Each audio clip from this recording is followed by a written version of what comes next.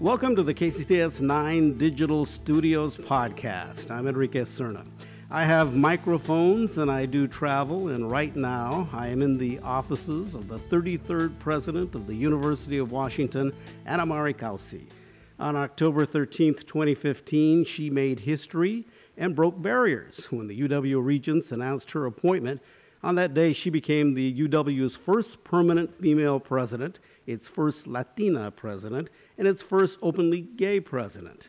Mari Cauce is no stranger to the university. She came here in 1986 as an assistant professor and worked her way up the ranks. And when Michael Young left to become president of Texas A&M, Cauce was named interim president, and that opened the door for her to become the top dog. Mari Cauce, welcome. And congratulations. Thank you so much. I'm pleased to have you here in my office. Well, thanks for having me. I appreciate it. Oh, by the way, I'm a Coug, but who says that Cougs and Huskies can't get along? You know, I have a dog and a cat, and they adore each other, except for the Apple Cup. Yeah. We really are on the same side. Yeah, there you go. You know, we all care about the state, and that's all that really matters. Exactly. So from the moment that you became the interim president, you made it very clear that you wanted this job. Why? Okay, it's not like I ever set out, I want to be a university president or president of the University of Washington. But I think when I did step into the role, quite frankly, relatively soon after, I felt like as a university, we had a lot of momentum.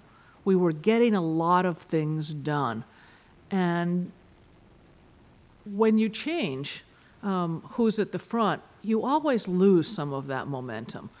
And I really wanted to see us, go forward. I've been here for a very long time, about 30 years. I've now been here longer than any place else combined. And I've seen a lot of changes at the university, most of them very positive. I've got deep relationships here, and I think that all of that will help me as we move forward. Now, you've also made it clear that you want to remain in the classroom or tied to the classroom. You want to continue teaching. Why is that important? Well, I came actually to the job, or my desire to be a university professor really came more from the teaching side of things. When I was a kid, I always wanted to be a teacher growing up. There's something about being in the classroom, and at this point, I do it every other year. I was actually teaching a freshman seminar on leadership at the moment that I became interim president. It really is a kind of a sense of grounding. It reminds you of why we're all here. It feeds my head and my heart. It gives more than it takes. And it keeps you connected, I imagine. Oh, absolutely, absolutely. I mean, like I say, it gives me connected to students, but also to just the purpose, this larger purpose of education. When you came here back in 1986 as a professor, did you have it in your mind that you wanted to be able to one day move up the ranks or become involved in kind of really the administration side of things? You know, actually, I never particularly thought about being an administrator for reasons that are complicated and sometimes hard to understand from the outside. We talk about it as going over to the dark side. And so it really wasn't something that I thought about. Although, in fact, I started doing some administrative work very early. Right after I became tenured, so after being here 3 years, they asked me if I would be director of clinical training, which is a program within the psychology department. And then later on, I became chair. My first, I guess, real administrative position would have been as chair of American Ethnic Studies, and which wasn't even my home department, but I really thought that I could do some good there. And I think that that's, one thing kind of leads to another. There's a saying out there that, if you want to get something done, ask a busy person. And to some degree, I think that I was tracked in that direction. But it's mostly been because I've wanted to. For me, it's been less about the position and more about wanting to get something done. It's rare, isn't it, that someone works themselves up the ladder in a university and maybe has stayed there as long as you have, and then gets the top job. It is actually rather unusual. It happens a bit more often in privates than in publics, but I think that having an internal president is not the most common route, and even when you do, having one that's been there since an assistant professor is even rarer. I think it's incredibly special. And, I did make it very clear to the Regents when we were talking about this job that I was going to stay here regardless. For me, this is home. I've said it before, I'm an immigrant to this country. I grew up in a house where home was always kind of this mythical thing that, could never be touched and felt, and this is my home. That means something to me. I wouldn't want to be doing this anyplace else. Let's talk about your life and where you grew up. You were born in Cuba. Mm-hmm. You came to the United States with your parents. Actually, we came separate. My parents came first, and then Okay. they sent for my brother and me. But it was really in the midst of the revolution when Yes. Fidel Castro had taken Yes. over and your family decided to leave, as many other families did. Your father was the Minister of Education Mm-hmm. in Cuba, Yes. and then you come to a new country, and particularly for him and your mother, starting from the bottom. Yep. And they worked in a factory. Yeah, both the longest jobs that they held while I was growing up is my mom worked in a factory making tennis shoes. My dad worked in a factory making dress shoes. How did that experience, and particularly knowing their story, and what you may remember as a 3-year-old, hold you? Well, it's interesting in that how I view the story has changed over time.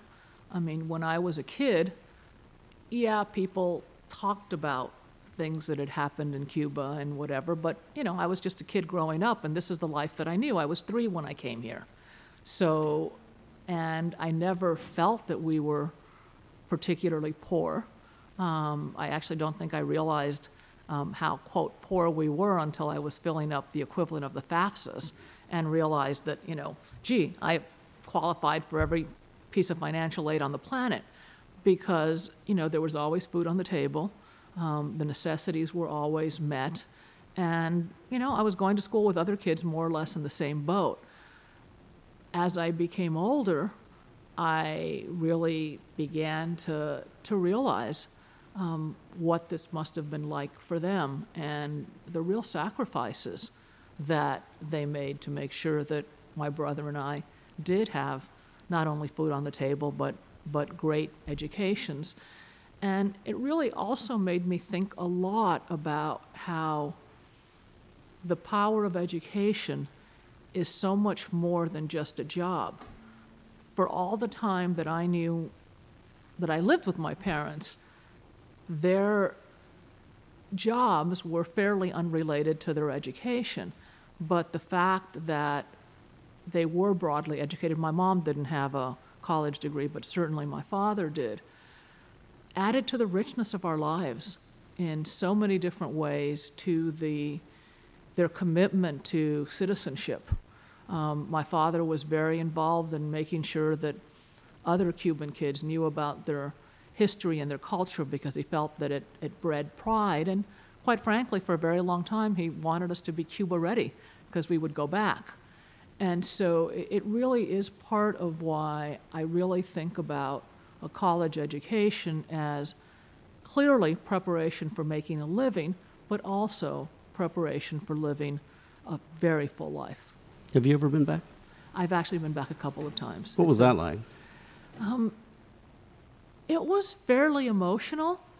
I, kind of tried to convince myself that it would be just like, going to any other country, because my memories were not, I didn't have any memories, but, I got off the plane and people looked like me, they talked like me, they walked with their hands the way that I do, and it was unquestionably my country, as the United States is also my country, but I could really feel the dualness of it. In some ways, I both felt my Americanness and my Cubanness, but it's a beautiful country. I grew up with my parents telling me that the greens were greener and the blues were bluer, and I thought, yeah, right, but they were. It's very technicolor because of the direct sunlight, very different than the Pacific Northwest with its more muted palette. So, but also surrounded by water, and I can see the connections. As you think about, there have been changes now in trying to get a closer relationship between the United States and Cuba. Some like it, some don't. How do you feel about it? Well, I would not have returned to Cuba while my parents were alive. It would have been disrespectful to them. And I understand the Cuban Americans who feel very strongly that we should not have relationships with that country while Fidel Castro is in charge. But I don't think it's had the desired effect. I really think that by isolating Cuba the way we have, that in fact it's entrenched all the things that we don't like about it. And I think that this opening up and the having more relationships, I'm very cautiously optimistic that in fact it'll be those things that open things up. I have no illusions. There are human rights issues in that country, and I want it to change, but I think it's much more apt to move more in the direction of democracy with open. There also are a lot of things that we can learn from the country in terms of healthcare, in terms of educational system, in terms of really doing in some ways, a better job of caring for the most vulnerable. You have broken a number of barriers in being appointed to this position. The first female that is named permanently to this job, the first Latina, the first openly gay person to become president here. What does that mean to you? Well, on a personal level, being the first in at least a very long time, if ever, permanent president from the inside, probably means the most to me, because it means that the leadership is us. And I think it's a vote of confidence in the university and the direction that we're going to all together. I think in terms of the other, if my attaining this position makes some young boy or girl or teenager that is lesbian or gay or Latino or African American feel more inspired, more able to achieve, I think that's fabulous. I think that as university professors, we are in the position of being role model. And if I can be a role model to a broader group of individuals than might be the case if I were more traditionally, white and male, the better.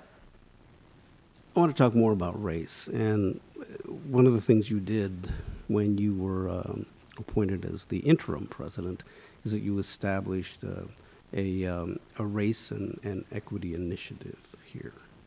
Why was that important? And what is it that you were hoping to achieve? It's still ongoing. Yes. Well, in many ways, it came out of the events in our country last year that are still ongoing, the same events that gave rise to the Black Lives Matter movement. When we were seeing, with our very eyes, because it was being captured by cell phones, some of the really, heavy-handed doesn't even begin to capture the techniques that law enforcement was using. The fact that unarmed young black men were getting shot. And that hit our students very powerfully. But the way that I was seeing some of that treated by others was like, okay, this is the work of them, these awful bigots out there. And what we have to do is, isolate those awful bigots and, that we are above that, good people don't do that. And I really believe that in order to move forward requires a lot more self-examination, because it's not about them. It is, and I do research in this area, and it's almost impossible to grow up in this country, or quite frankly, almost anywhere in the world, and not take in some of those biases that are part of our culture. And they're there, and they affect the way we look at the world and the way we address each other. We have largely resegregated since the 70s, largely based on income, but income and class and race are so related in this country, such that a university is often by far the most diverse place that our students have ever lived. I think that's an enormous strength.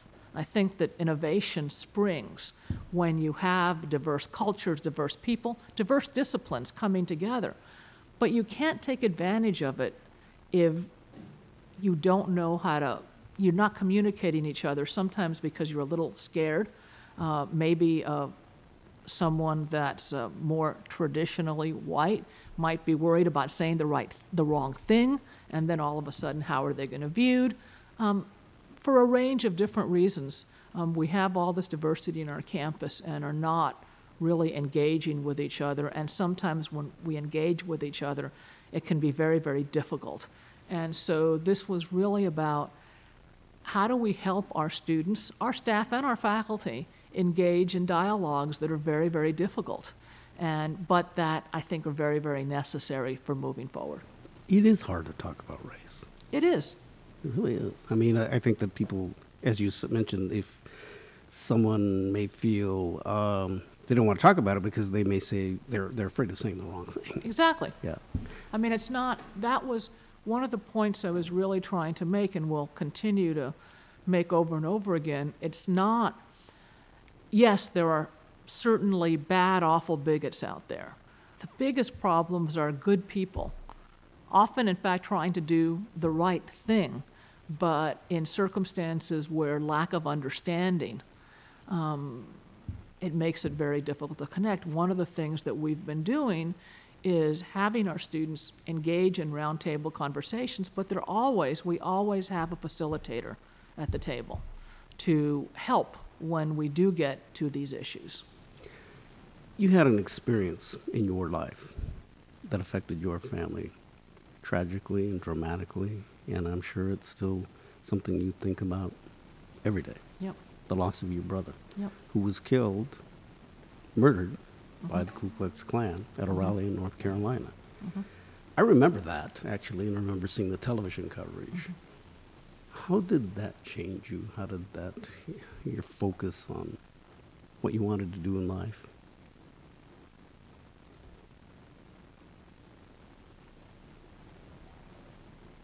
The changes in some ways are huge, in other ways small, and I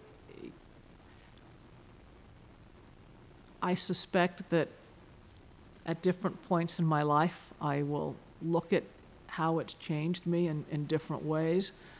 And by the way, what people can't see right now is just your face, because there's no doubt it still is there. The pain. It hurts enormously. We were very close. I think partly because of the revolution. We were the ones who were adapting to a new life, and so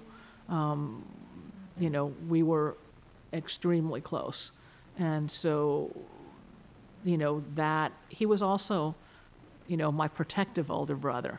And, whenever either really good or really bad things happen in my life, I miss him enormously, because I'd want to, I know he'd be so proud of me. His name was Cesar. Cesar, yeah.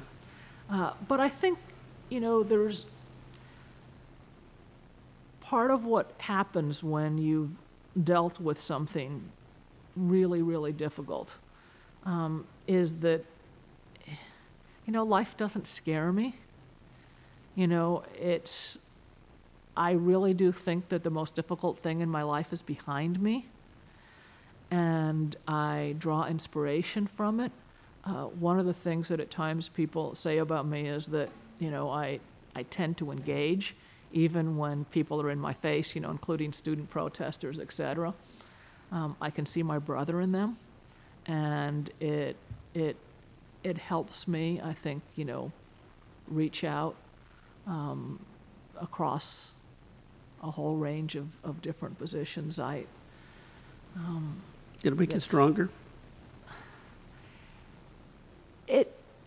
Yes, it makes me stronger, but it also makes me recognize my vulnerability more, and also the kind of preciousness of human relationships, and the importance of connection. I really try very hard to make sure that, I let people that are important to me know that I care about them. Life is a very, very precious thing. And it can be short, very short. I wanted to come back to something about, in talking about the race and equity, the way campuses are today. I went to college at that other school across the mountains here in the 70s. But as I come to your campus quite a bit, mm-hmm. particularly when it's in session, and I see this diversity. Yeah. And I kind of wish that I would have been in school during that time, because I just think it would have been very different for me in many ways.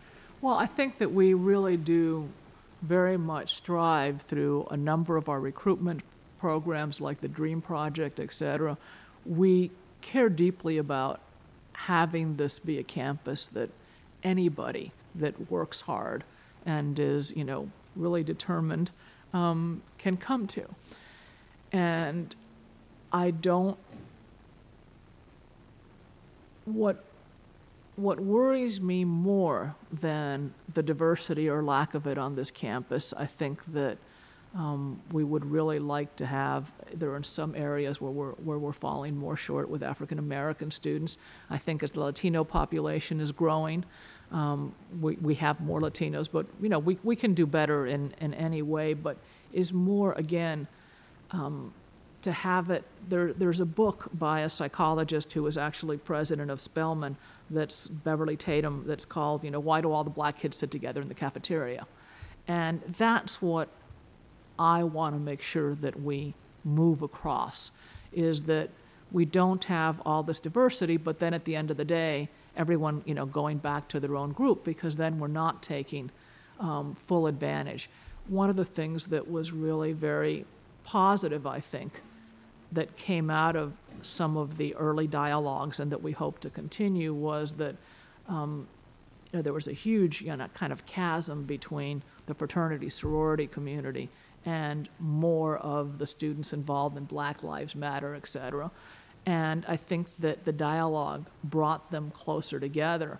And in fact, there was a bit of a protest in front of the fraternities at the end of last year, because when the Black Lives Matter group was walking across campus, there was an epithet that came from the direction of fraternities. We still don't know whether it was a member or not, but it actually turned into a block party rather than because of all the work that had been done. And I've been very, very impressed by the work that our student leaders across campus have really been doing to try and work together.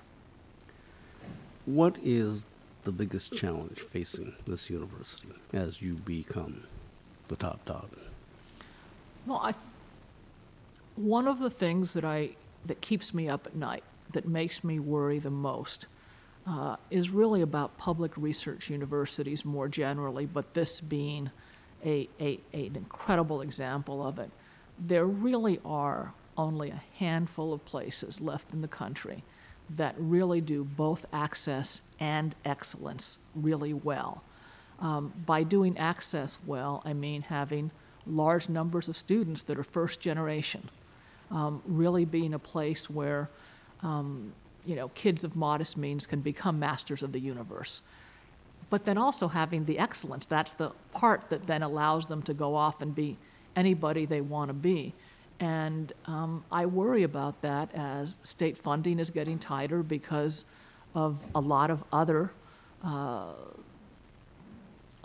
issues and causes weighing down on the budgets. But that's what I worry about the most. And it's not just this campus; it's across the country. But I think that this university is so special in the fact that it does both well.